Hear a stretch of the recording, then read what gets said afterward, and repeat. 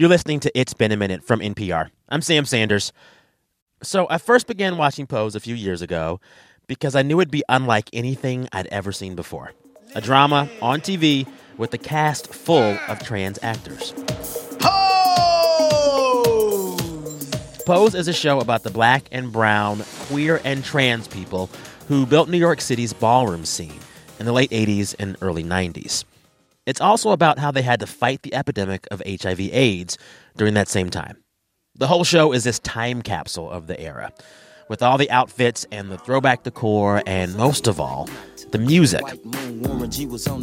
In season 3, it's 1994, and I know that because some of y'all are walking the runway to Warren G's Regulators. The music and the genre of that time is a perfect time to shift and let people see what it was like in the 1990s, especially in the mid-1990s where things were really popping. At least All 3 seasons also give you a real history lesson. They show you just how long this community had to endure the AIDS crisis. My guest this episode is MJ Rodriguez. She plays Blanca on the show. She is the house mother of Evangelista. In season 3, she is living with her HIV diagnosis and pursuing a career outside of the ballroom scene. I think you will like this chat. MJ and I cover a lot of ground. We talk about why the representation on Pose matters, but also why it's not enough. We discuss how MJ channels her own loss in her work and how the queer community still finds resilience when facing grief and despair and sometimes a government actively making things worse. All right, let's get to it. Here is MJ Rodriguez. Enjoy. You know, one of the opening scenes on the first episode of Pose Season 3 in 1994, we see NYPD under then Mayor Giuliani's control closing down a queer sex club loudly, almost violently, in their minds to stop the spread of HIV/AIDS. What is it? Explain yourself. We're spreading that disease. We're shutting this place down. And I was watching this and realizing, oh, this is the part of the AIDS epidemic that I think some people don't remember. I think a lot of us remember this crisis as some levers of the government being very silent about the crisis and not helping. But also, sometimes the government, at the peak of the AIDS crisis, they antagonized the queer community as it was suffering. Mm-hmm. And, you know, I am someone who thought I had this pretty good working knowledge of this era of the AIDS crisis. But every time I watch your show, I realize there are things like that I still don't know. And so Pose is consistently giving me an education. And I'm wondering, is there, you know, anything over the course of the show that you didn't know, that you learned just from, you know, the scripts of Pose? You know, fortunately, I had my mom who had gone through so many things in that time, and she's just like giving me the whole book read of what had happened. So there was a lot that I had known about, and there was a lot that I had been privy of before going into Pose. Yeah. But it reminded me, it's always a great reminder of what we as LGBTQAI people had to go through. And also, like you said, how the cops or how the government antagonized us simply because they had the option to do it. You know, that was the best part of Pose and showing that, you know, how much they and try to intimidate us, especially the queer community, and how we always seem to prevail, honey. I mean, we always seem to fight back some way or another. There you go. Yeah, yeah. Well, and it's also this reminder that, like, governments are rarely silent or neutral, even if they pretend to be. They're always doing something, and they're always picking a side. Yep. When you know, thinking about Pose showing folks things they did not know, when you hear from listeners, are there certain things where they'll say, oh, my God, I had no idea? Well, I would definitely say the younger generation now, who's like literally 13, 14, you know, 15, who are watching this, they definitely would contact me in my inboxes and tell me, wow, I didn't know that the AIDS epidemic was as serious as it was. I didn't know that they were targeting LGBTQAI individuals in general. And it just baffles me to hear that from them, because it's something that should obviously be known, but they're also a part of a different generation where it's just not in their books. It's not in, you know, it's not in their history books to learn. And I'm glad that Pose can do that. Pose has definitely opened up the eyes of individuals who've never seen anything like that before to really see what it's like, and to know, like you said, it's an educational experience. It's real. It happened.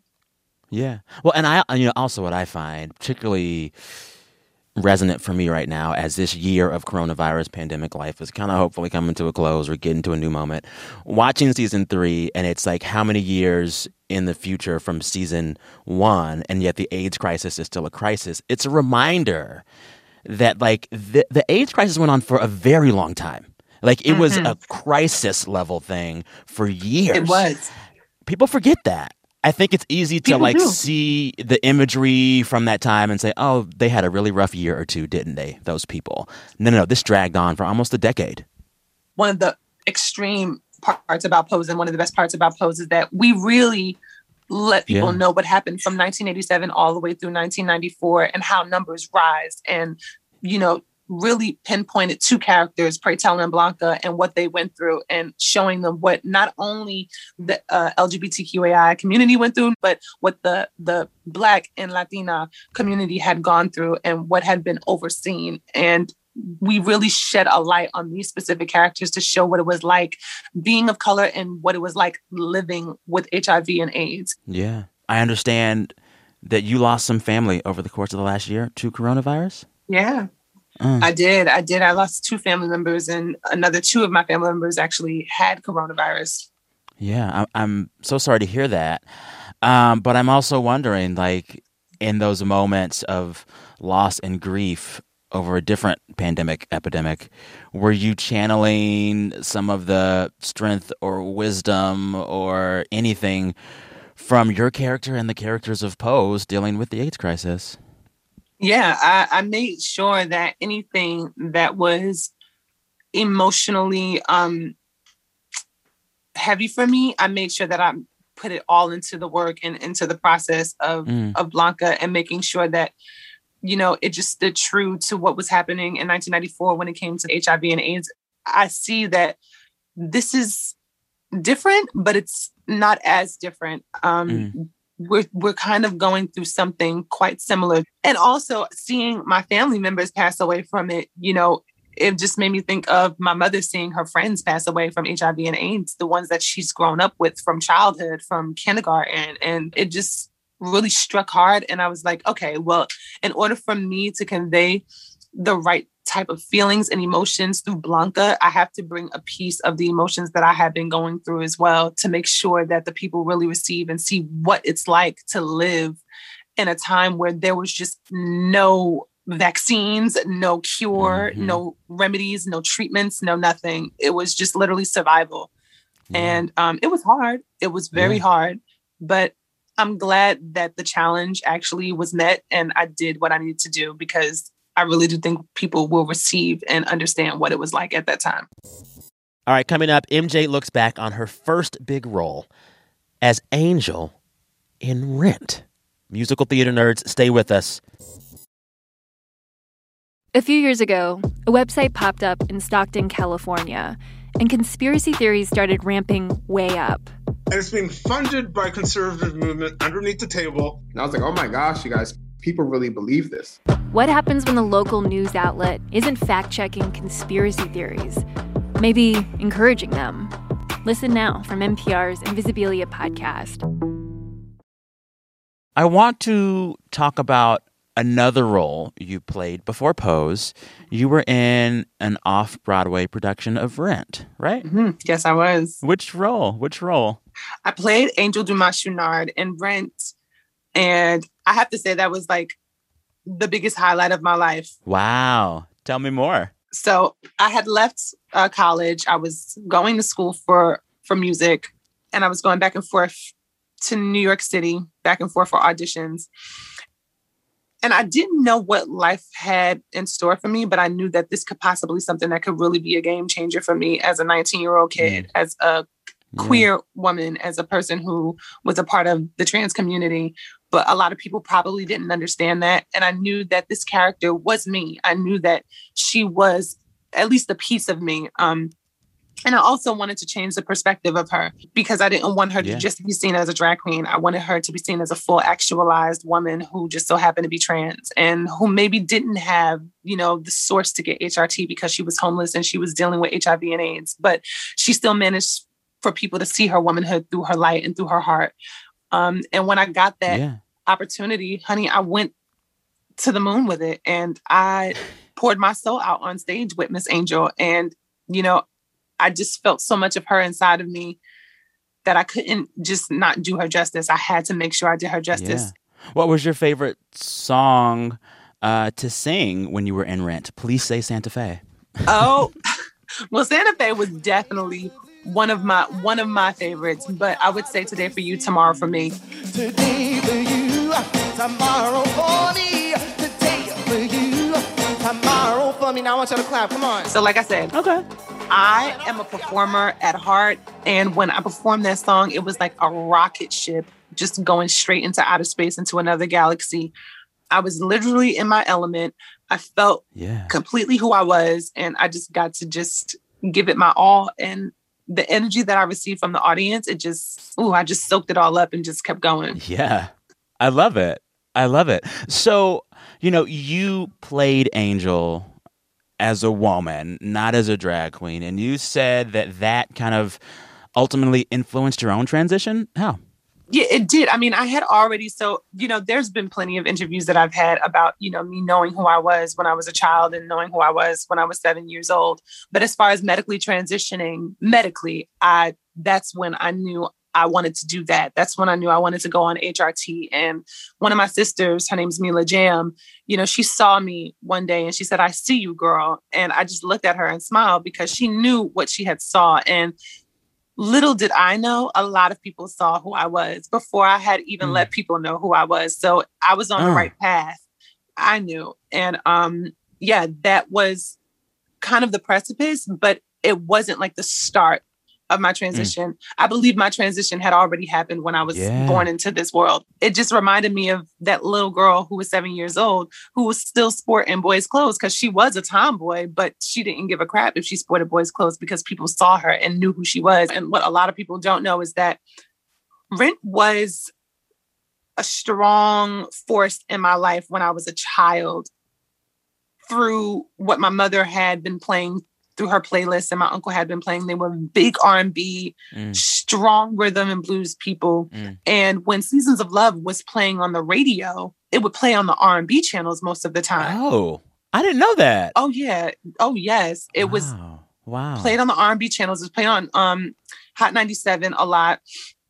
And wait, hold on. They played Seasons of Love on Hot 97. Yeah, honey. And the reason why I would say the reason why they played it is because most of the music is not traditional Broadway music from Rent. It's very rock and roll R&B kind of style. So when I went into Rent and did it, I was like, oh yeah, this is my home. I knew that Rent was the best stepping stone for me on how I could probably move towards my acting career separately and my music career separately. And I have to say, I'm really happy with what it's done.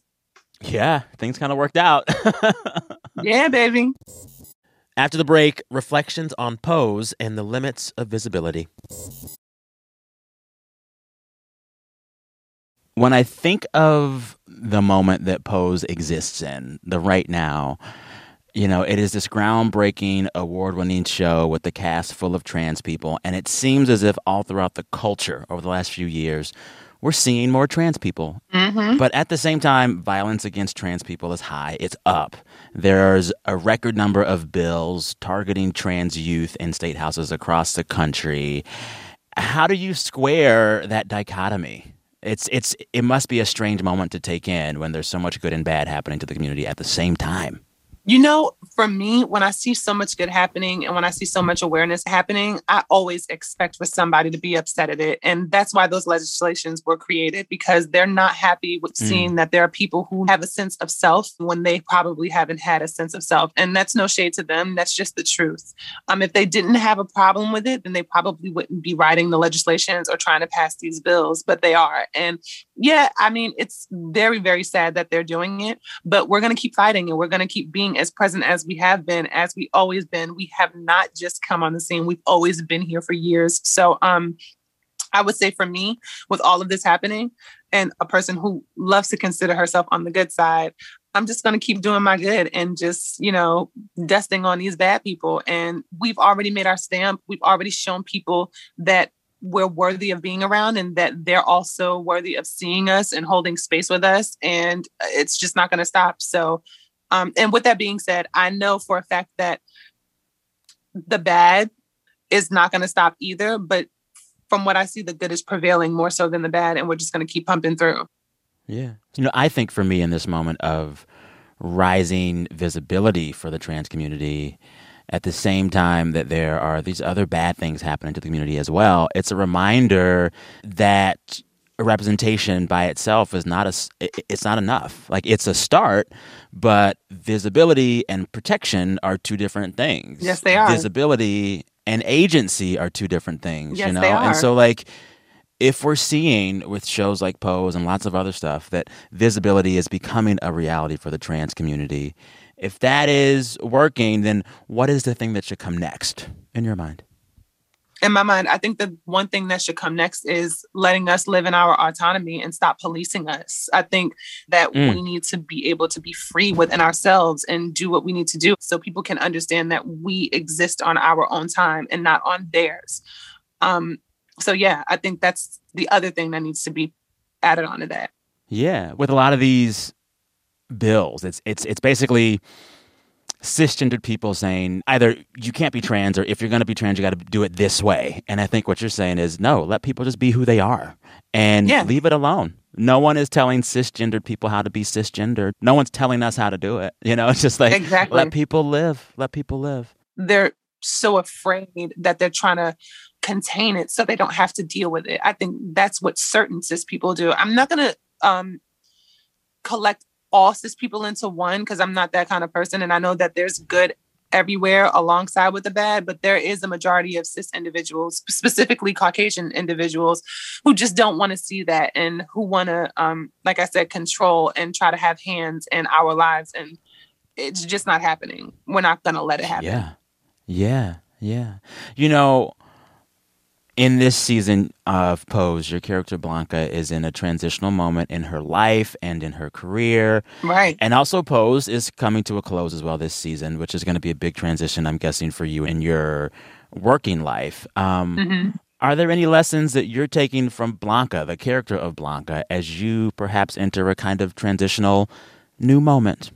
I'm going to start doing what Blanca has done, which is taking the lead even more. She takes lead extremely well. Blanca has shown nothing but exuberance. She's shown nothing but stability. She's shown nothing but caring and presence. She's been there. She's always present for anyone who needs her, whether Elektra's asking her, whether Praytel is asking her, whether her kids are asking her, she's always present. And I think I'm going to start trying my best to do that. I think that's the best thing that she's done, and she's influenced upon me. And I'm going to start leading like her, because it's time. I love that. To Blanca, to MJ, to Pose, this was just delightful. Thank you so much. Of course.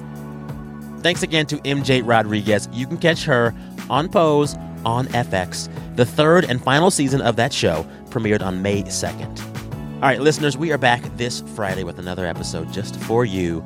For that one, your voice can be in the episode. We want to hear you share the best part of your week. Just record your voice on your phone or something and send that voice memo to me via email at samsanders@npr.org.